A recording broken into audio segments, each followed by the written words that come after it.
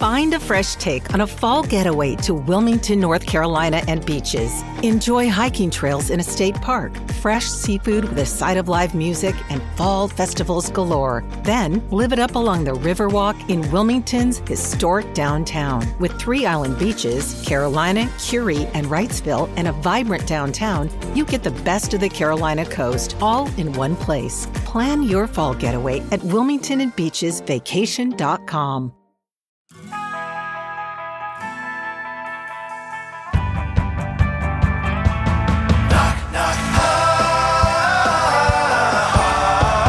Knock, knock, hi. Welcome to Knock Knock Hi with the Glockenfleckens. I am Dr. Glockenflecken, also known as Will Flannery, and of course, as always, I'm joined by my co-host, Kristen Flannery, also known as Lady Glockenflecken. You got a better name than I do. Well, can't help you. All right. Well, anyway, we're stuck with him at this point. That's right. It's your fault. You came up with it. I did. So we got through the holidays. We did it. We did it. Whew.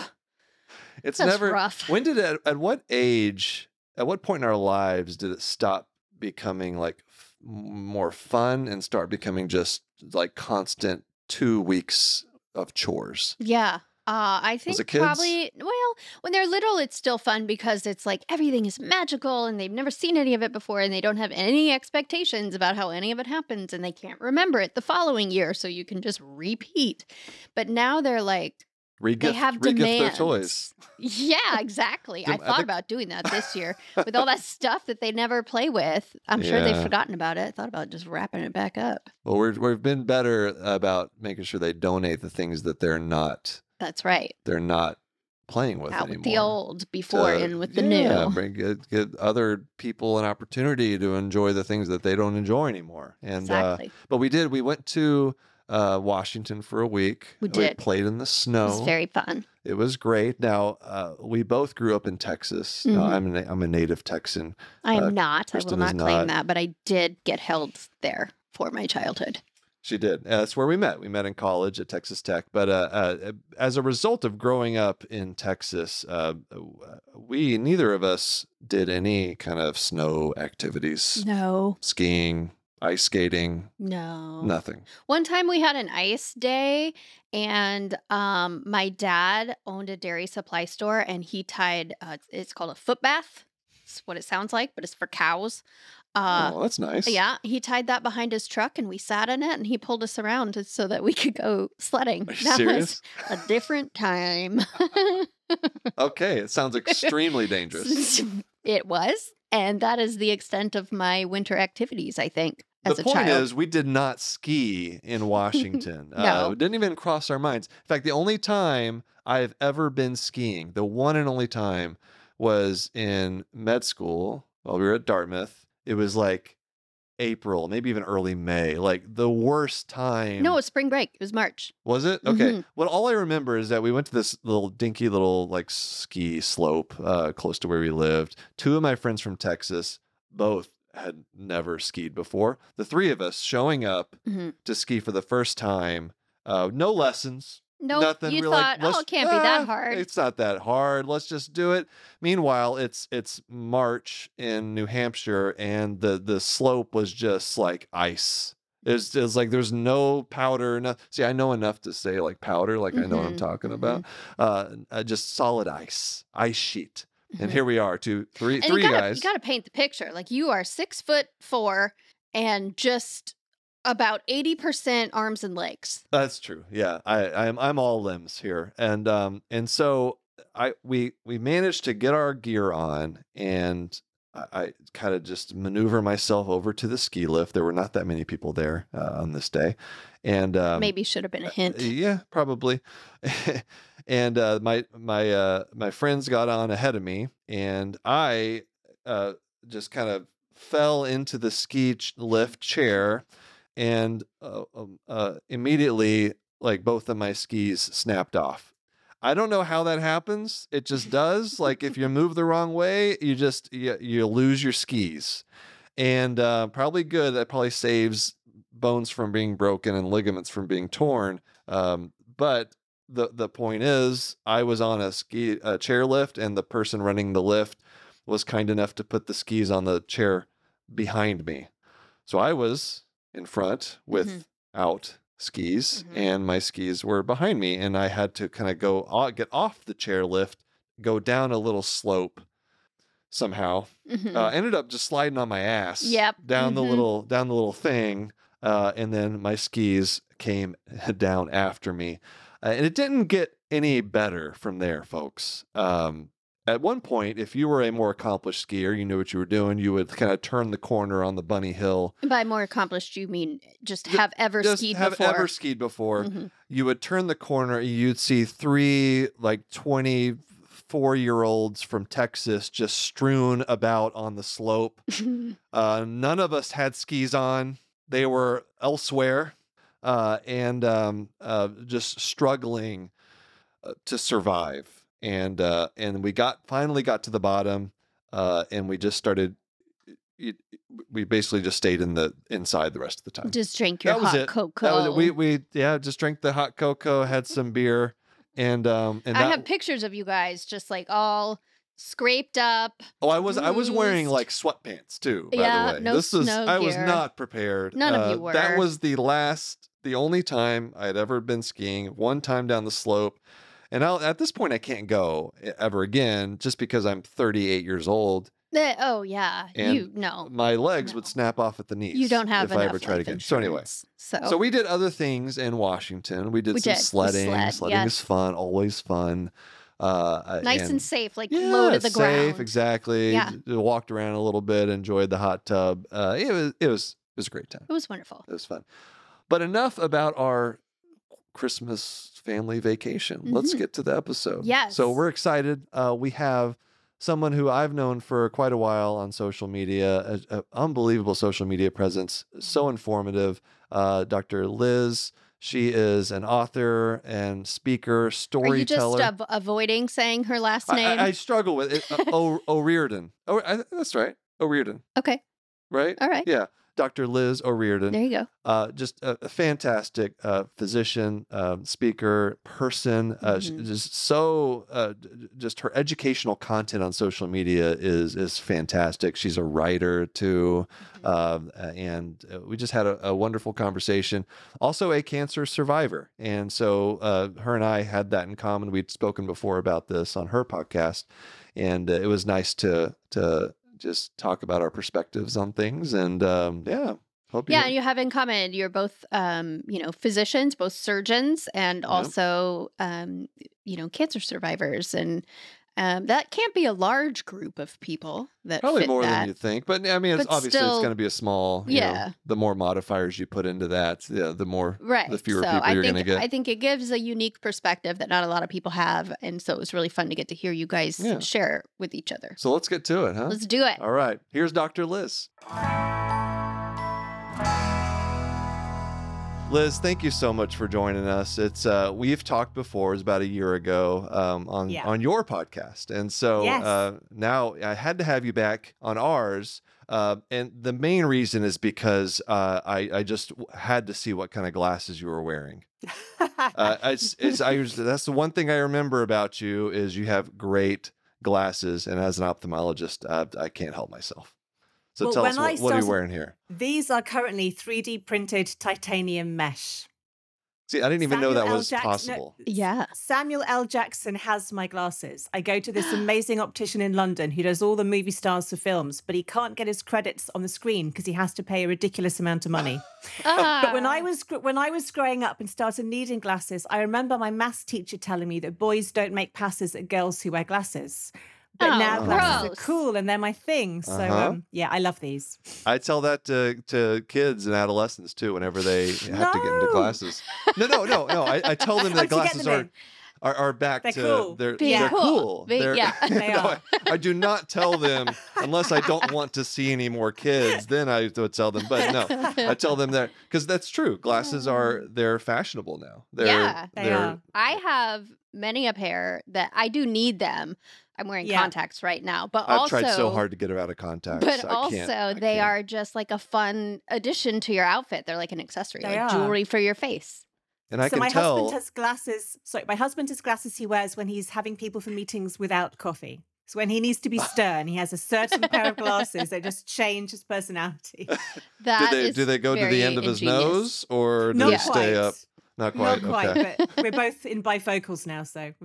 Well, I can tell. I was going to say, I can tell that you're nearsighted. And so you've been, how old were you when you started wearing glasses? Should we play guess the Guess prescription? okay, that's a good. I do like This this. is his party trick. This is a party trick. Okay, so I think okay. I was about 12 or 13 when I started wearing glasses. 12 or 13, and I know you're nearsighted, so I would say. Do you need from the side? Yeah, tilt your head a little bit the other way. Go the other way. Oh yeah, I'd say you're not that near. I'd say you're like a -3, -350, something like that. -3.5. Yeah. Hey, wow. Look at that. Still got it. Oh my God, that's incredible. Okay, here's the secret. When people are nearsighted, the glasses will minimize your face. And so you can see when you look just off the edge of your face through the lens, it kind of minimizes it. It's the opposite with people who are farsighted. Oh, okay. That's why little kids, when they get glasses for the first time, most of the time, we're talking like 3, 4, 5 years old, a lot of times they're really farsighted. So their eyes look huge whenever they put glasses. It's really cute So whenever cute. little kids put glasses on. And that's because they're farsighted glasses, so they maximize. Is this interesting to people? It's really interesting. I don't know. Fascinated. I am fascinated. Usually I only could geek fascinate down this for a myself. while. But 3D printed titanium glasses. Yeah, and they're like, for the listeners who don't have video right now, they're really cool shape too. They kind of I like have the frames, a bit missing between the nose and the top of the eyebrow. So Yeah. they're like I've not never seen complete that. circles. Right, I've and never it's seen that. super cool. Well, Liz, if you were, we'll stop talking Okay. about glasses Okay. for now, although we could do it for quite a while. If you weren't recording with us, what would you be doing right now? What is because tell us what you do, what's your kind of day-to-day like? So I used to be a breast cancer surgeon, and I retired in 2019 when my breast cancer came back locally, which meant I couldn't operate anymore. And I was really flawed for a while, because when you spent 20 years of your life training to be a doctor and you suddenly can't do it, you realize how bad your life is, because I had no hobbies, no friends. Life was just eat, drink, work. And it took some time to work out how I'm going to fill the days, because I don't have children. And when you're 43, there aren't many women who don't have children who don't work to meet during the day. But I started writing books. I wrote The Complete Guide to Breast Cancer, which kind of answered all the questions I had that I was stupidly searching the internet for at 3 o'clock in the morning. And that led to me doing videos on Instagram explaining breast cancer. And that's led to me giving talks all over the world, just trying to help people improve patient care. But my new thing that I started in September is cold water swimming. I'm one of those crazy people dipping in rivers when it's freezing cold. What's your go-to location? There's quite a Do you few have any pools and favorites? rivers near me. There's a lovely place near Honington, a tiny village in Suffolk, and you can see swans and ducks and cormorants, and it's just being at one in nature. It's been really helpful. I don't imagine you find any warm places to swim. In England? No, in England. In the UK. No, Yeah. no. Maybe in the summer the sea will slowly warm up, but generally it's pretty cold. So before you were, I guess when you were, before you got into medicine, get all your training, what were your hobbies? What did you like to do? I used to sing. I used to dance. I have a bronze medal in disco dancing. Thank you very much. You really? What? Yes. I used That's to swim. incredible. I know. I know was that's not an 7. Olympic event, but No, it's not. I had a purple leotard and a sparkly belt. And I used to race butterfly, so I didn't need shoulder pads in the 80s when I was a teenager. I had shoulders out here. Oh, swimming. And I then thought you were saying like swimming. you raced butterflies. I raced butterflies. Oh, like no. the insects. Sorry. I didn't know that was a thing, butterfly racing. But I wish it was. No, the I know. striped butterfly. And then university kind of took over. And you kind of stop everything at uni because you're so busy trying to be a doctor. true. There's no time. Yeah. That's what something when I talk to med students and residents, like even if it's so hard to, but try to hold on to that one thing, for I you tell them to. it's racing insects, obviously. But you know, you could take that as racing in sex, but we're not talking about that. Oh dear, this could we could go on many rabbit sorry. holes. But you're right. It's like when I retired, my identity is not as a surgeon. I'm a person and I should have other things that I do. And medicine somehow takes that out of people. It does. Yeah. That was as this, partner or spouse during the medical training. That was always something I was happy was it? with. I'm sure it was very difficult to that moment when you knew like you had to make this decision to stop operating, to stop practicing. And can you tell me a little bit about what that moment was like for you? Sure. So I'd been diagnosed with breast cancer 3 years earlier when I was 40, and I had chemotherapy, mastectomy, radiotherapy. And it took about 6 months to get me reskilled to go back to work. And that's the whole other conversation. Was I safe to do it ethically, physically? Could I cope with dealing with patients? But I found a nodule of scar tissue that I just thought was nothing. And my surgeon saw it and said, no, that's cancer. You've got to have it out. And I never went back to work. I thought I would. But as time went on and I realized I've now got a greater risk of it coming back metastatically to kill me, I didn't think psychologically I could cope with breast cancer patients. And all the side effects of treatment meant my left arm didn't work, so I couldn't do my surgery. And I suddenly felt, I can't remember my last operation. If I'd known it was my last, would I have done everything differently? And that's why lockdown was great, because the washing hands was just like scrubbing. But I really missed being in an operating room with a group of people making something magical happen. That talking, that community, that feeling, wow, we've done this. And when that's taken away from you, it was really, really hard. But in some ways, it was a relief not to have to treat breast cancer patients, having had it myself. And as I became more well known, I thought, well, patients will want to see me and they'll want to talk to me because of what I've been through. And ethically, that can't happen. It just has to be about them. But it was really hard giving it up. Yeah. It seems like you've continued the thread, at least, of you're still helping the breast cancer patients through the work that you're doing now. And, potentially helping save lives with all the information, the education you're putting out about, how to detect breast cancer and things like that. And it's funny how it started. I used to tweet under my married name of O'Riordan, but my maiden name was Ball, thinking the crazy patients can't find me, because there was all this fear that you'll get trolled and you don't want patients to know. And then when I was diagnosed, I thought people are going to recognize me, because I was treated in a hospital where I worked, and my husband, who's a consultant surgeon, works as well. So I just told Twitter, and that day changed my life.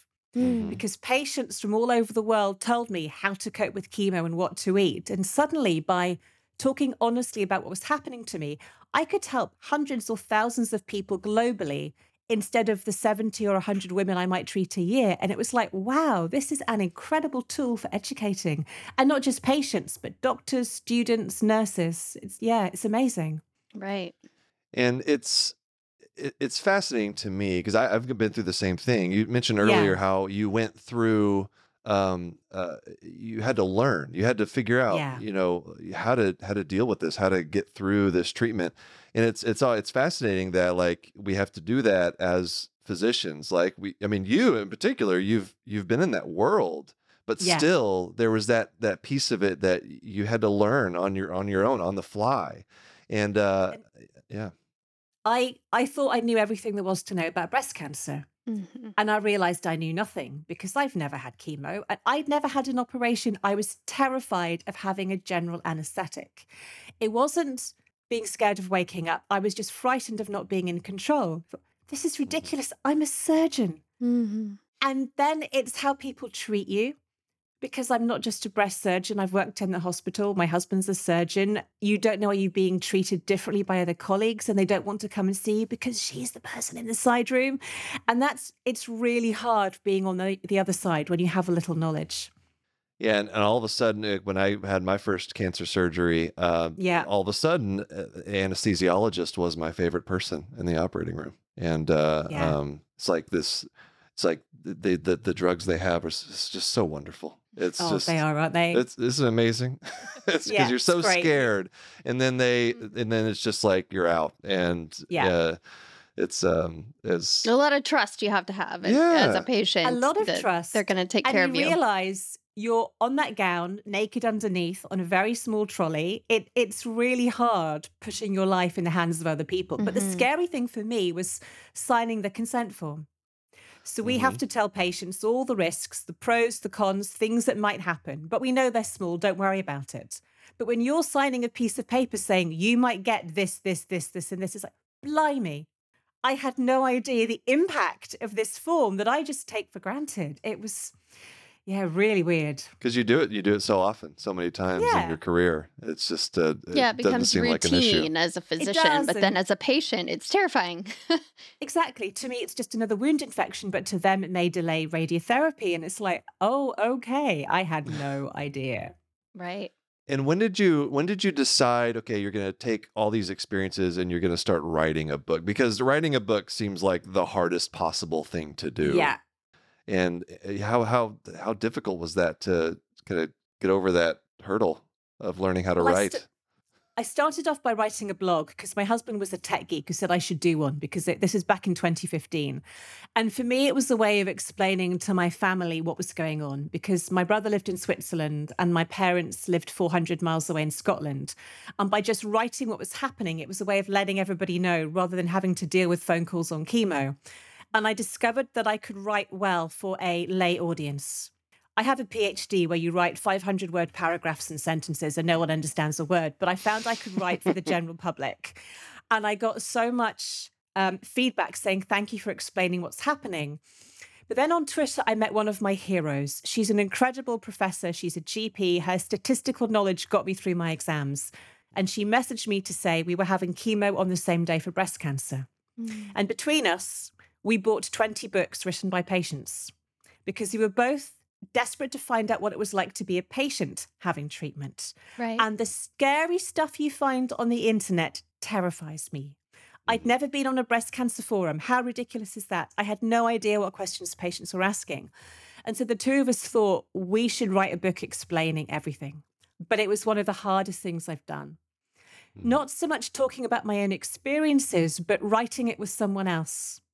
She is someone who says the deadline's in January, so I'll write it in July. Let me see your work. And I'm very much, I was going to write it 3 weeks before the deadline. That's how I roll.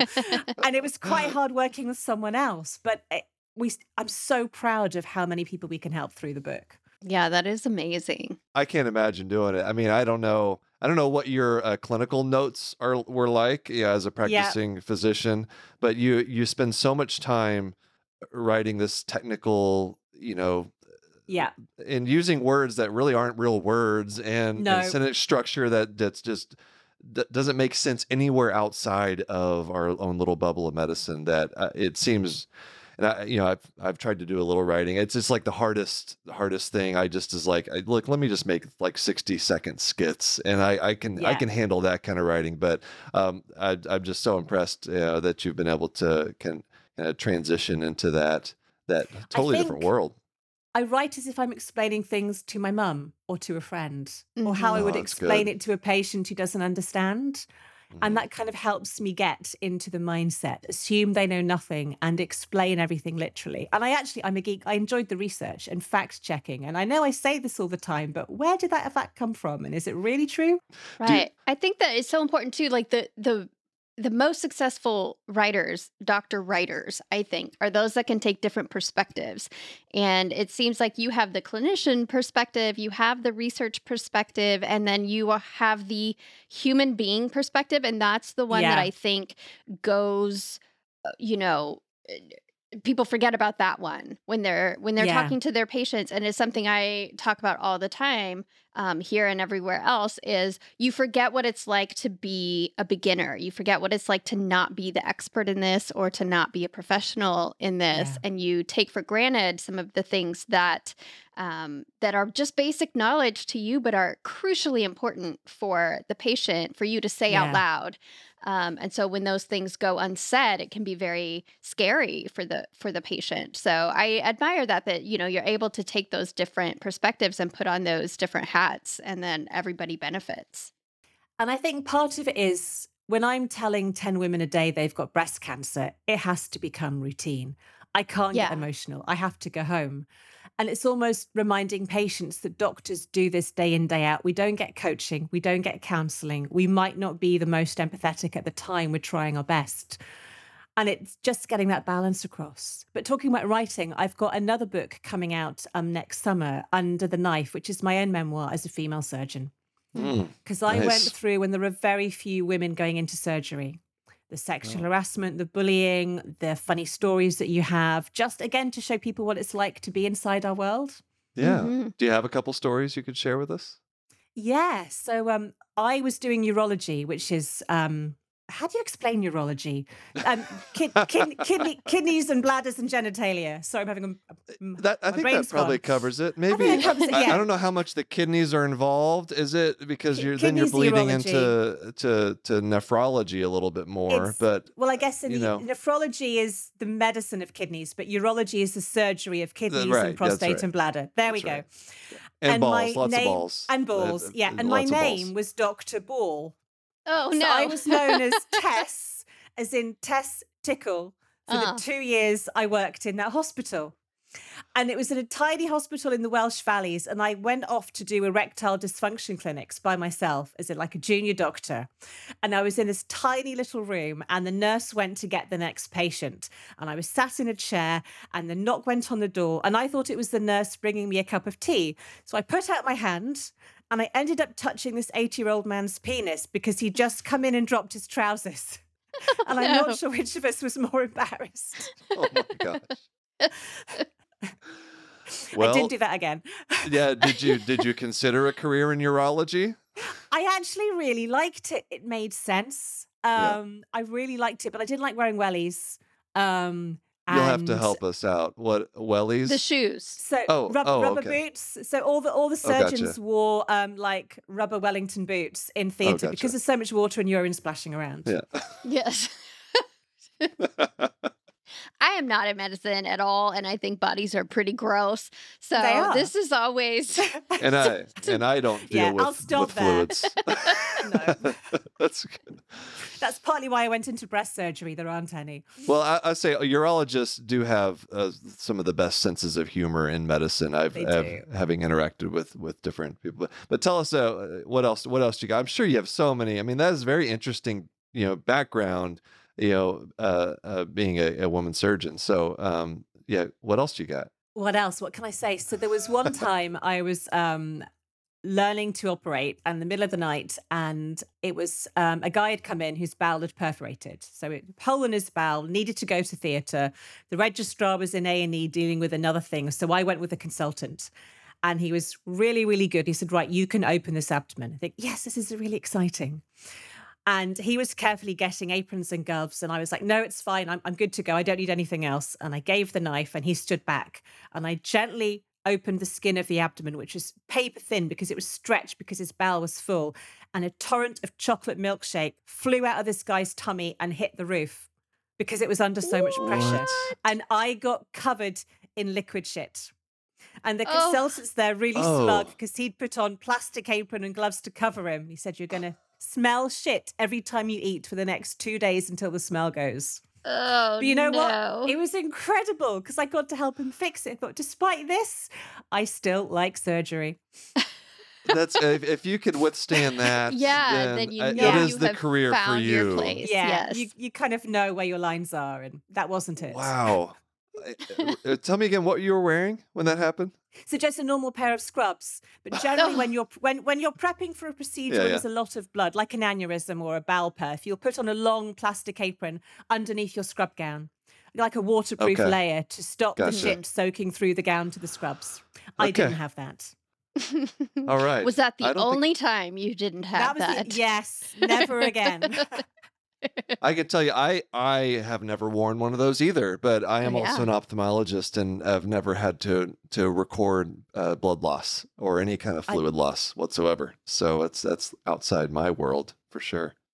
Were you wearing were you wearing eye protection? Were you wearing glasses? Just glasses. Oh, okay. Oh boy. All right. That's not great. You learn to keep your mouth closed when you gasp. Where were you? Where were you squeezing? Where were you training? I was training in Wales. I remember squeezing an abscess. A patient had a sebaceous cyst on his back, a really, really big, juicy cyst that needed to be squeezed. And I was obviously behind his back and I lanced it and I squeezed and it covered my face and the wall behind me. And the junior doctor assisting me was like, "You can't know how much mess I'm covered in.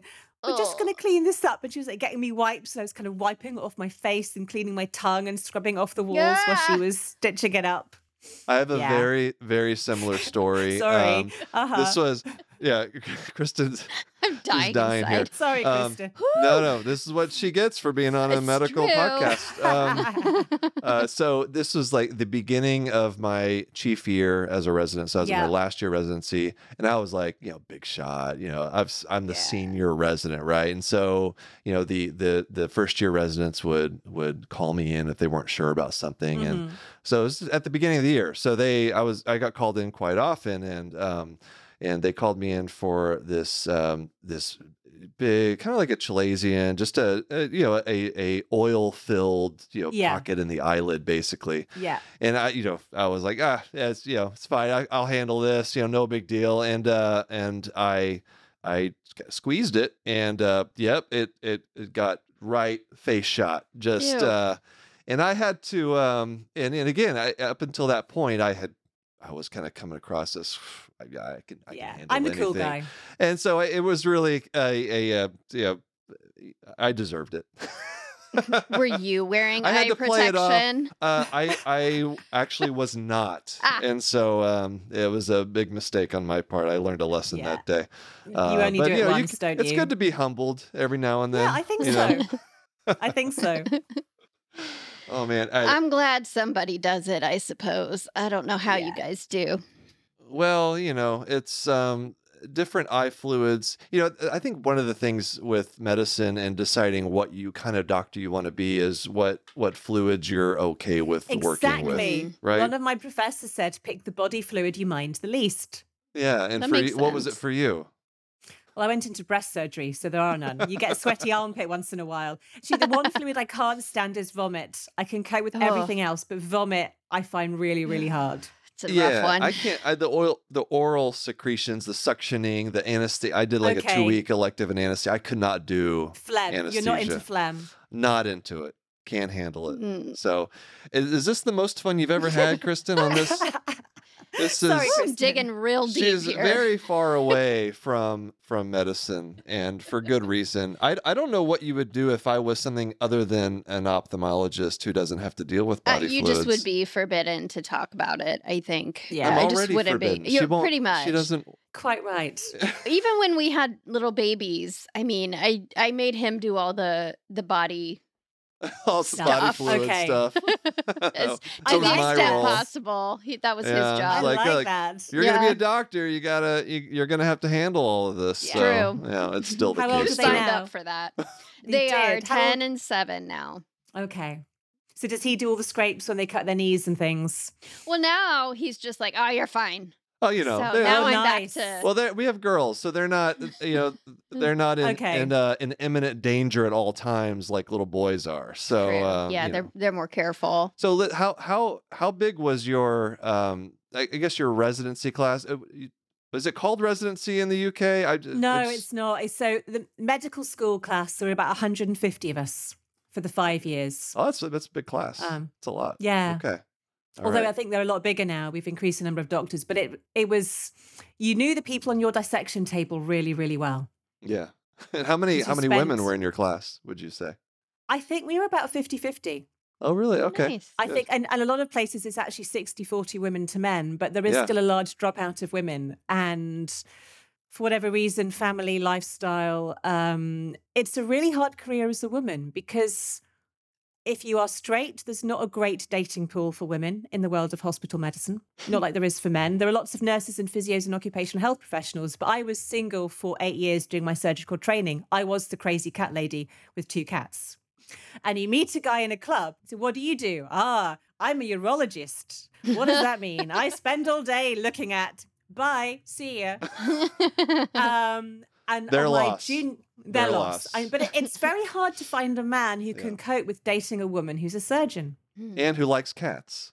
Exactly. Well, I didn't have them at the time. They came when I couldn't find a man. See, my husband was my boss, and he asked me out the day I left to move to a different hospital.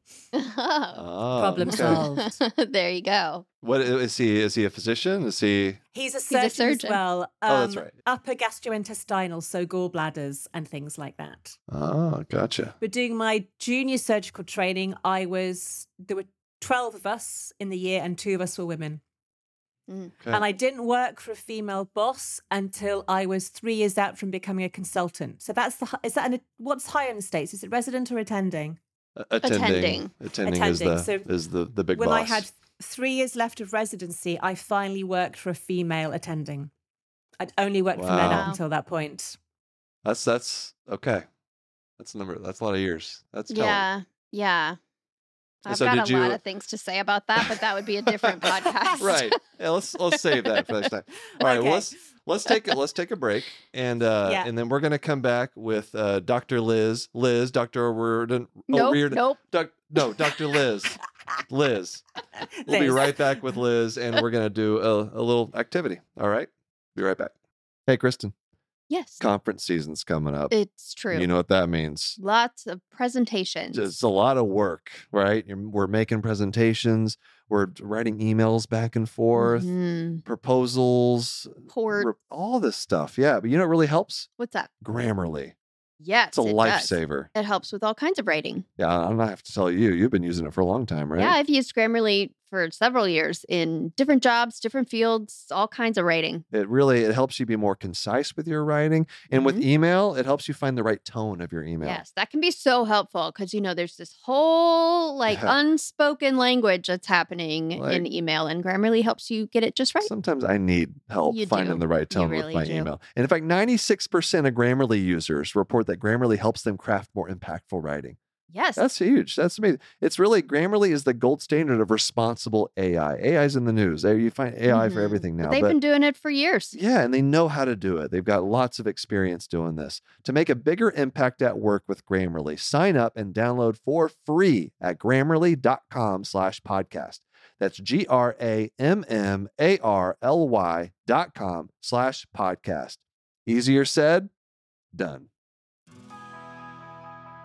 Big thank you to everybody listening. Spread the love, share the podcast with everyone. Leave a review and a rating. Be honest. All right, tell us what you think of the show. Later today, we're going to share some of your own medical stories. You can share yours, Knock Knock Hi, at human-content.com. We also have Patreon. Come hang out with other members of the Knock Knock Hi community. We're going to be there. That's right. We You're are there. there. We are I'm there. already there. We're already there. Yeah. We're commenting. We're posting. Hang out. We're just hang out with us. Come on. Early episode access. Check out bonus episodes. We're doing another monthly show where we react to medical shows and to TVs and movies and Welcome to Planet Earth. And also we have another announcement. Moby. There's a Moby podcast. Yes. Coming to the Human Content Network. A new podcast Super hosted excited. by the iconic musician Moby. At the end of this episode, we'll be sharing a trailer, so stick around for that. All right, let's get back to Liz O'Riordan.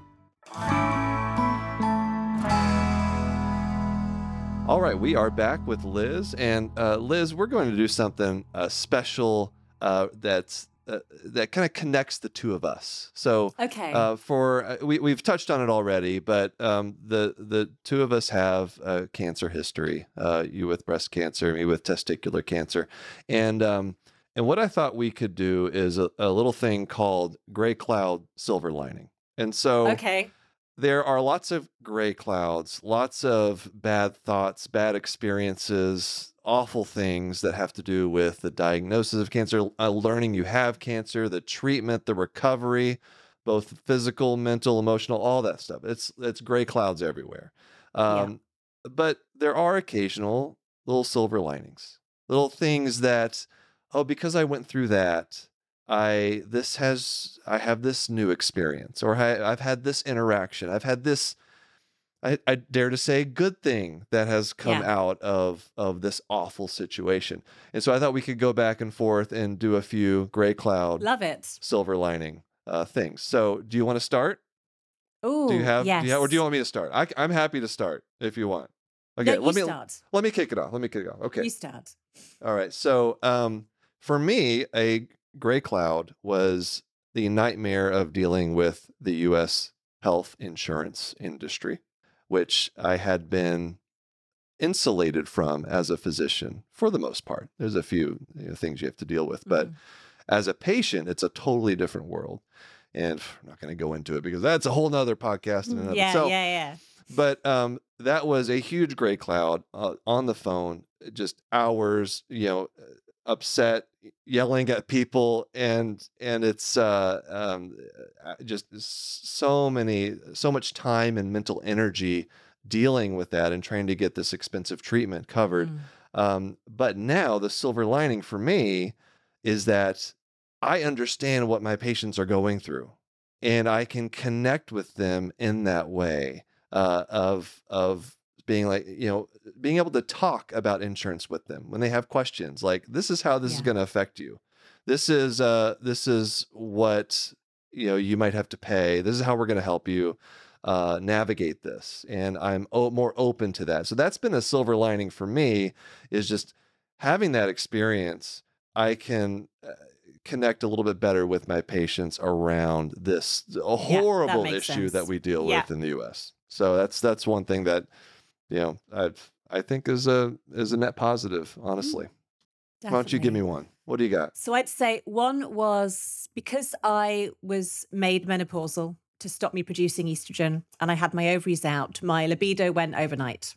Sex became a thing of the past. Everything's dry, and I had no idea how difficult it was to be a young married woman and never want to have sex. But the silver lining is I found people online who gave me help, who showed me what I can do. And I realized I never talked to my patients about it. I never brought it up.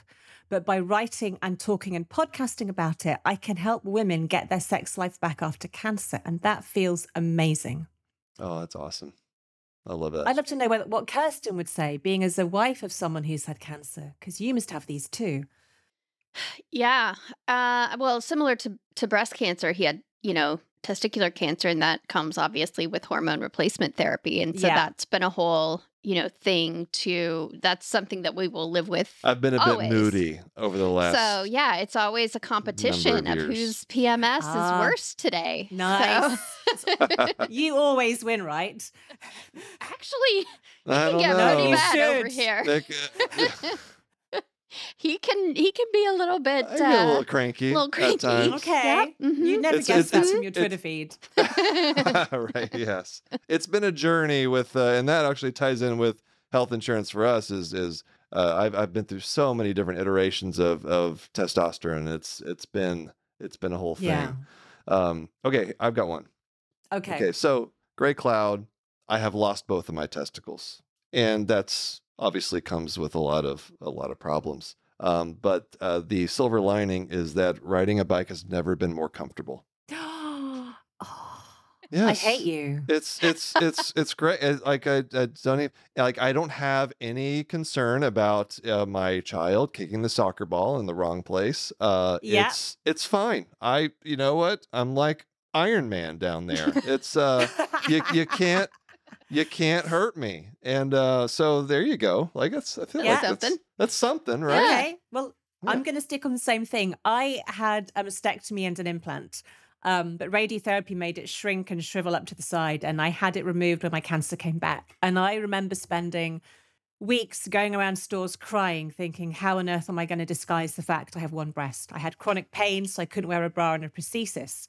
But 6 months later and now, I realize I don't give a toss what anyone thinks. And I will walk around without a bra on, lopsided. I don't care. And it's given me that freedom to think my breasts didn't define me. They didn't make me a woman. But that took time to get to that point. Yeah. How long did it take you, do you feel like, to kind of navigate I think that? a good 6 months to a year. I wouldn't let my husband look at me. I would get dressed in the dark and turn around. I didn't want him to see the scar. And it wasn't pretty because I'd had surgery before and 2 lots of radiotherapy. But now I've posed topless with some photographs. I don't mind. It's just me. I now accept my body.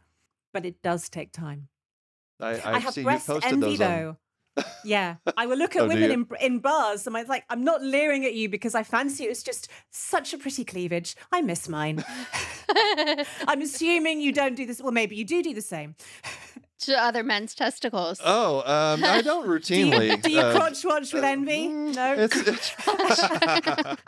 Actually, it's quite the opposite because sometimes it looks quite uncomfortable. To wear jeans, and it's kind of always having to kind of readjust yourself, and not as much of a problem for me anymore. That's great. But the other thing, there's a lot of men who have a testicular cancer who I never really had that difficulty with accepting my body and the fact that I did not have testicles anymore. A lot of and I think part of that is just where I was in life and with a very supportive family and everything, but testicular prosthesis is a big great, deal, aren't they? And yeah, it's an option. It's an option. It's good. It's a good option. It just really depends on the person, right? It's all about what you're comfortable with. Ooh, that could be really fun though. Like if you have a prosthesis and people don't necessarily know that about you. You could do whatever you want, right? Just like having them kick you and just be unfazed. Do it again. Let me show you how hard I am. That's America's Got Talent. It could be a really fun party trick. Right there. Yeah.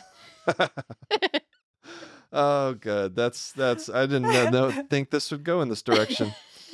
You'd have to strap the penis out of the way though to protect it. It's true. That's true. About that. The penis it can withstand a bit more blunt force. I would say. I'll take your word for it. Sorry, Kristen, we've gone down this line again. I mean, okay. I'm used to it. Is it my turn? Do I have? Yeah, it's your turn. I think so. Okay, I have one more. Okay. Okay, here we go. So hormone replacement, we talked about that. It's been a challenge, lots of ups and downs, lots of downs. And I can tell when I'm getting low and I need to go back in and get more. Can I? I know, yeah. Everybody can. And then being up when you're up high, it's great. It's fantastic. So that those ups and downs are though that's a gray cloud for me. Is really frustrating to have to deal with that. The silver lining though is that because I'm already on testosterone replacement, when I'm 60, I'm going to have a great testosterone level. I don't have to worry about it. I've got it. Full head of hair, virile, all your muscles. Yeah. Totally controlled. It's great. And so it's, something to look forward to, I suppose. Can you get them to keep you on the full adult dose, or do they drop it down with age? Or do you say, no, I do want the full whatever I want. Okay? Oh, really? It's whenever you've lost them both to cancer. Your poor wife has to deal with these mood swings for the rest of your life. Well, if we can even it out a little bit, it'd be good. But it's But another silver lining from that, though, is you now understand what it's like a little bit to be a woman. The ups and the downs and the So when you go through the menopause, he's got to lay all the care on you. There you go. I know very, very little about what it's like to be a woman. But you have a taste. You have a taste. Just like when you had your electric bra. Don't give me too much credit here. No, I'm not. I still think, of course. Yes, my electric bra was another instance with the cardiac arrest. I wore the external defibrillator. And so you got to understand what that is like, and these hormone, fluctuations let you understand. Wonderful feeling taking that thing off at the end of the day. Exactly. Because breasts are heavy. How much do you think a 36C weighs? Oh my gosh. Good question. Yeah, that's great. One 36C breast, how much do you think it weighs? Just one? 3 pounds. We're not using the metric system here. Oh no. I can't do problem. So half a kilo? Yeah. That's probably about a large bag of sugar. Yeah. A large bag of sugar? I would have guessed less than that. 500 grams is. Really? So if a woman's to 36C, she's got a kilo of weight strapped to her chest. Wow. That sounds like a lot. That's not Someone's going to have to work out what the kilo pound conversion is. But yeah, we should have learned about the metric system a little bit more. It's a better system anyway. It is. But that is a lot. That is a lot. Let's see. What does that say? Oh, Aaron, our producer, says 1 kilo is 2 pounds. A little over 2 pounds is a kilo. And that's So- just the one side. No, that's the two. That's both. That's, Kilo- that's still kilo a for lot, both. though. That's So It's a I was lot. right. No, I said 3 you pounds. were over. I was yeah, over. That's Sorry. still, I mean, But over still, the course that of is your a life, lot. though, that's a lot, Yeah. You a get lot. back pain, and that's neck just a pain. C, right? That's Yeah. just a I C mean, cup. Yeah. Yeah. I've taken breasts off that have weighed more than 2 pounds each. Mm. Oh wow. Well, we have touched on a lot of things during this conversation. We didn't get to hear for- her last one yet. Oh, that's right. Do you have one more? Yeah. Yeah. Oh, I yeah. do. Let's hear it. Let's hear it. I think for me, a grey cloud was losing my social network. When I spent 18 months at home, away from work, having treatment, feeling miserable, quite isolated, it was really, really, really lonely. But by tweeting and blogging, I discovered friends, many of whom I've met in real life who've become really, really close. And it's amazing what friendships you can develop just by reaching out to people. So that's been a huge silver lining. And even now, so my mum died a week ago, and the messages of sympathy and support I've had from complete strangers has just been incredible.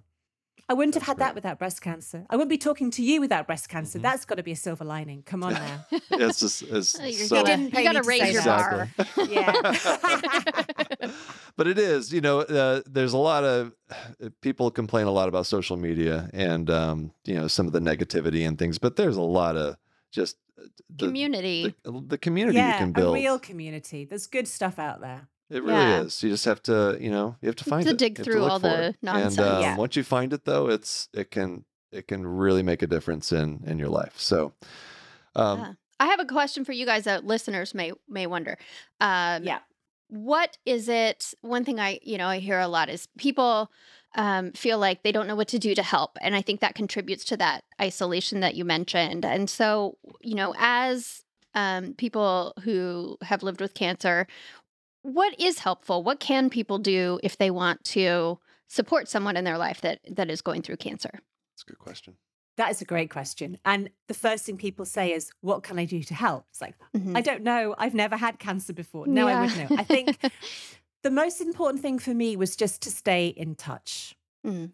Just to send someone a text or a card in the post. And I've got alarms on my phone reminding me to send cards to people. Just that constant bit of contact saying, hi, I'm thinking of you. You don't need to reply, but you're in my thoughts. Because after the initial, I've got cancer, a lot of people run away. And you kind of find out that some friends can't cope.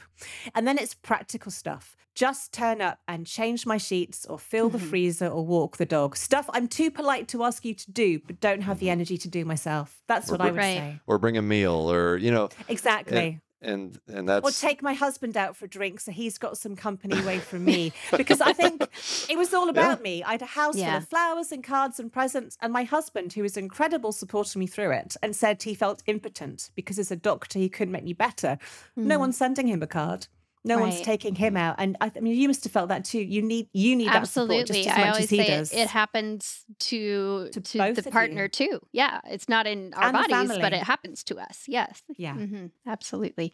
I think that logistical piece, that practical piece, is something Yeah. really easy that everyone can do. That I hear over and over again from people, and was certainly Yeah. true for us. I Like would people agree, are yeah. worried, I think, that they're going to overstep or that they won't do it the way you want it done or something. Like forget And about we're all also that. Just come in polite. and help. Just come Yeah. and say, I am doing your laundry. Yeah, exactly.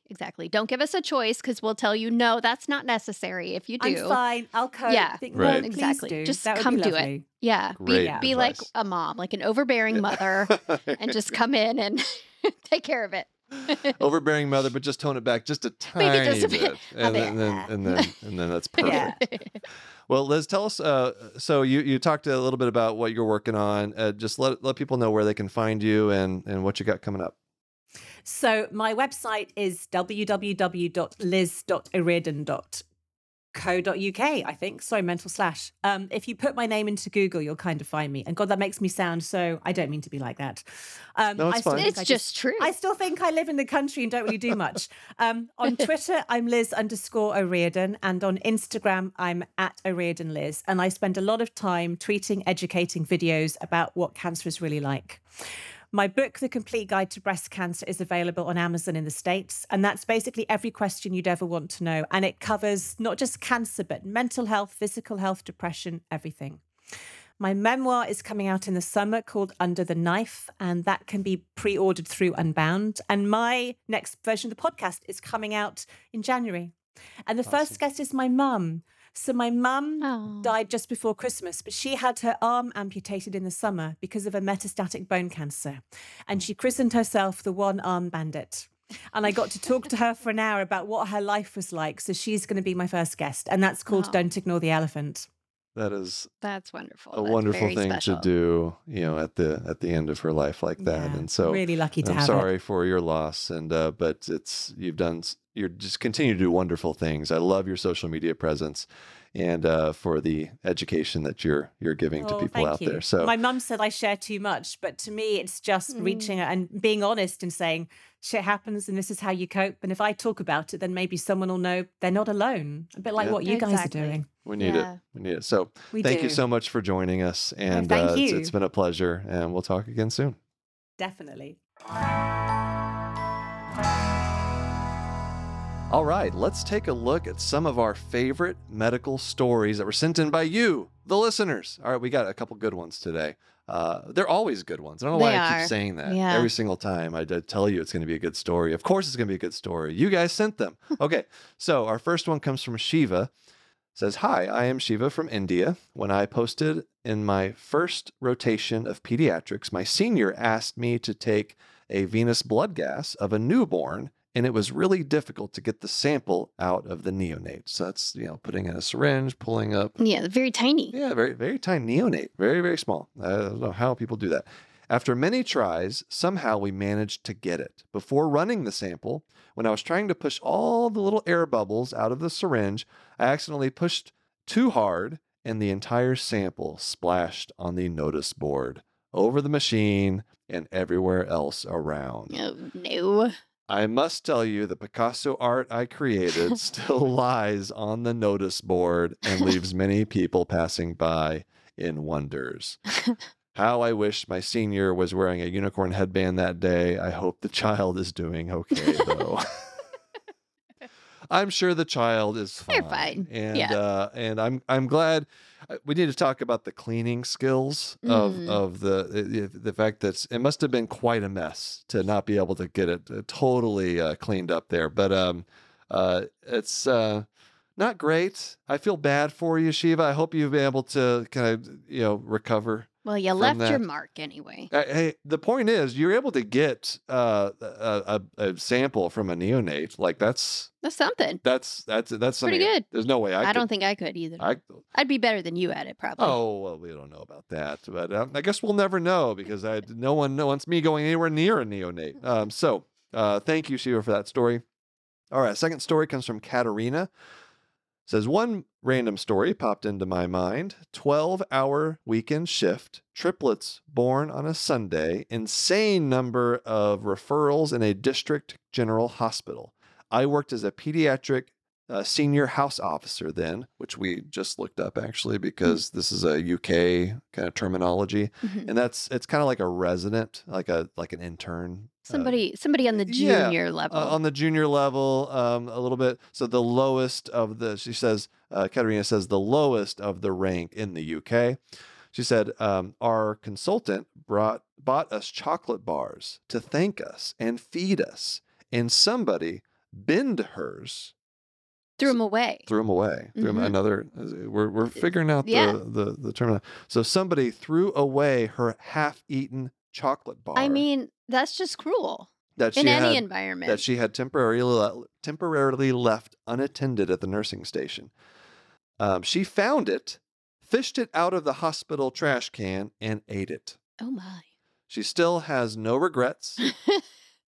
And I don't blame you, Katerina, for not having regrets. You don't realize, like when you're like at that level and you're working so many hours, like 24 straight hours, like you would do. You need any ray you'll of do light anything you to have. just to eat something. And so I've heard of people. I definitely don't recommend this. Please do not eat leftover food off of patient trays, but it does happen from time to time. And so there's really no rules. You know- Other than you know these- you don't eat something that was on the floor. I'd rather eat something that was like kind of like sitting on the top of a trash can than What on the would floor. be in a hospital trash can, though? That would be my question. Well, it depends on the trash can. What is your chocolate bar adjacent to? This in may have such a been trash this can. may have been kind of like a George Costanza situation. That's what I'm thinking right? of. Yes. Where it's just sitting very gently on the on top top. of something uncontaminated. You have to assume by the rest of the refuse around it. You know, you guys work in hospitals, right? We try not to think about that. Sick We people can always there. blame the sleep deprivation. Sure. That's true. So, Katerina, you did what you had to do to survive. Yes. Okay. And so I Can't don't fault blame you for that. It's okay. You're fine. I'm sure. Hopefully, you did okay after you ate your trash. Yeah, candy. we didn't get to hear if anything happened afterward. So send us. Those are great. We love those stories. Send us more. All right. Send us your stories. knockknockhi@human-content.com. Well, we had so much fun with that episode. I hope you liked it. It was wonderful again to talk to Dr. Liz O'Riordan. Yes, she is a lovely person. Go check her out on her social Definitely medias. do. Honestly, It's worth it's a great resource for everything, for kind of human connection, education. A few jokes thrown Everybody in has there. been or will be a patient of something. You get to hear So about. You get to it's hear useful some for everyone. some UK terminology. Mhm. And her accent is just It's great. Mwah! Yeah, we love Chef's it. kiss. Just fantastic. So you can send us your stories at knockknockhi@human-content.com. Let us know again what you thought of the episode, what you thought of the game. Yeah, every episode I try to come up with a little game, little something we play. If you an activity, yeah. If you have an idea for something, let me know. I would love to hear. It's kind of. Sometimes it's hard to come up with these things. I do my best. I really do. Kristen helps as well. But we'd love to hear some ideas from all of you. So email us, whatever you want to talk about. Email us. Again, knockknockhi@human-content.com. Visit us on our social medias. We're on Twitter. We're on TikTok. We're on the other one, YouTube. That's the other one. And you can also hang out with us and our Human Content Podcast family on Instagram and TikTok at Human Content Pods. Thank you to all the great listeners leaving wonderful feedback and awesome reviews. We appreciate it. If you subscribe and comment on your favorite podcasting app or on YouTube, hey, we might give you a shout out. All right. Like Yadiah on Apple said, I became acquainted with Dr. and Lady G just before the pandemic. They have some stuff to say. You sure do. And I'm delighted to listen to them. We have lots of stuff to say. We're just scratching the surface here. All right. So also, somebody else said 2023 has just gotten better. Well, that's great. flattering. We're only a few days into it, but I'm glad that there was already room for improvement just right off the bat there. So our episodes can be found on YouTube. Full episodes go up every week on YouTube at @DGlockenflecken on my page. Patreon has tons of cool perks, bonus episodes where we react to medical shows and movies, hang out with the Knock Knock Hi member community. We're active in it. We're Maybe there. I should start posting embarrassing pictures of you there. That might be good. Yeah, I like that idea. Okay, sure. Yeah. If you want to see that, although I don't think there are any embarrassing photos of me. Oh, cool. Trigger. With Patreon, you get early ad-free episode access, interactive Q&A, live stream events. A lot more is coming out. Patreon.com/Glockenflecken, or go to our website, glockenflecken.com. Speaking of Patreon community perks, new member shout out. Now we have some catching up to do, everyone. All right, this is the first episode we're recording after we've launched the Patreon, and we're overwhelmed with the response. We got a lot of new members here. Tarsi P, Beth W, Joyce O, Julia T, Reese M, Ethan B. I'm really good at saying names, by the way. I shouldn't have said that too soon. Captain Waring. Yeah, you know who you are, Captain Maine Waring. Leah S, Ian P, Lisa B, Ellen J, Tucker P, Kelly B, Maddie M. It's like a sing song. Kind of Jessica H, Sophie B, Jacob A, Chris N. Oh, I didn't You got to do go the low down to your base. Shout outs to all the Jonathans. The Jonathans, you know who you are out there. Patrick, Lucia C, Joy N, Sharon S, Omar, Edward K, Abby H, Stephen G, Roskbox, Jonathan F, and Marion W. Thank you all. Patreon Roulette. Shout out to Claudia H for being a patron. You went Spanish with that one. Claudia. Claudia. I did not do that on purpose. Thank you all for listening. We are your hosts, Will and Kristen Flannery, a.k.a. The Glockenfleckens. Special thanks to our guest, Dr. Liz O'Riordan. Our executive producers are Will Flannery, Kristen Flannery, Aaron Corney, Rob Goldman, Shanti Brooke. Our editor and engineer is Jason Portizo. Our music is by Omar Benzvi. To learn about our Knock Knock Highs, program disclaimer and ethics policy, submission verification and licensing terms, and HIPAA release terms, you can go to glockenflecken.com or reach out to us at knockknockhigh@human-content.com with any questions, concerns, or fun medical puns. See, I just went. I saw that. I just kind of improvising. You know? I'm feeling. Go where it goes. Knock Knock High is a human content production, and now here is the new Moby trailer for his new podcast. Hi, I'm Moby, and this is Moby Pod.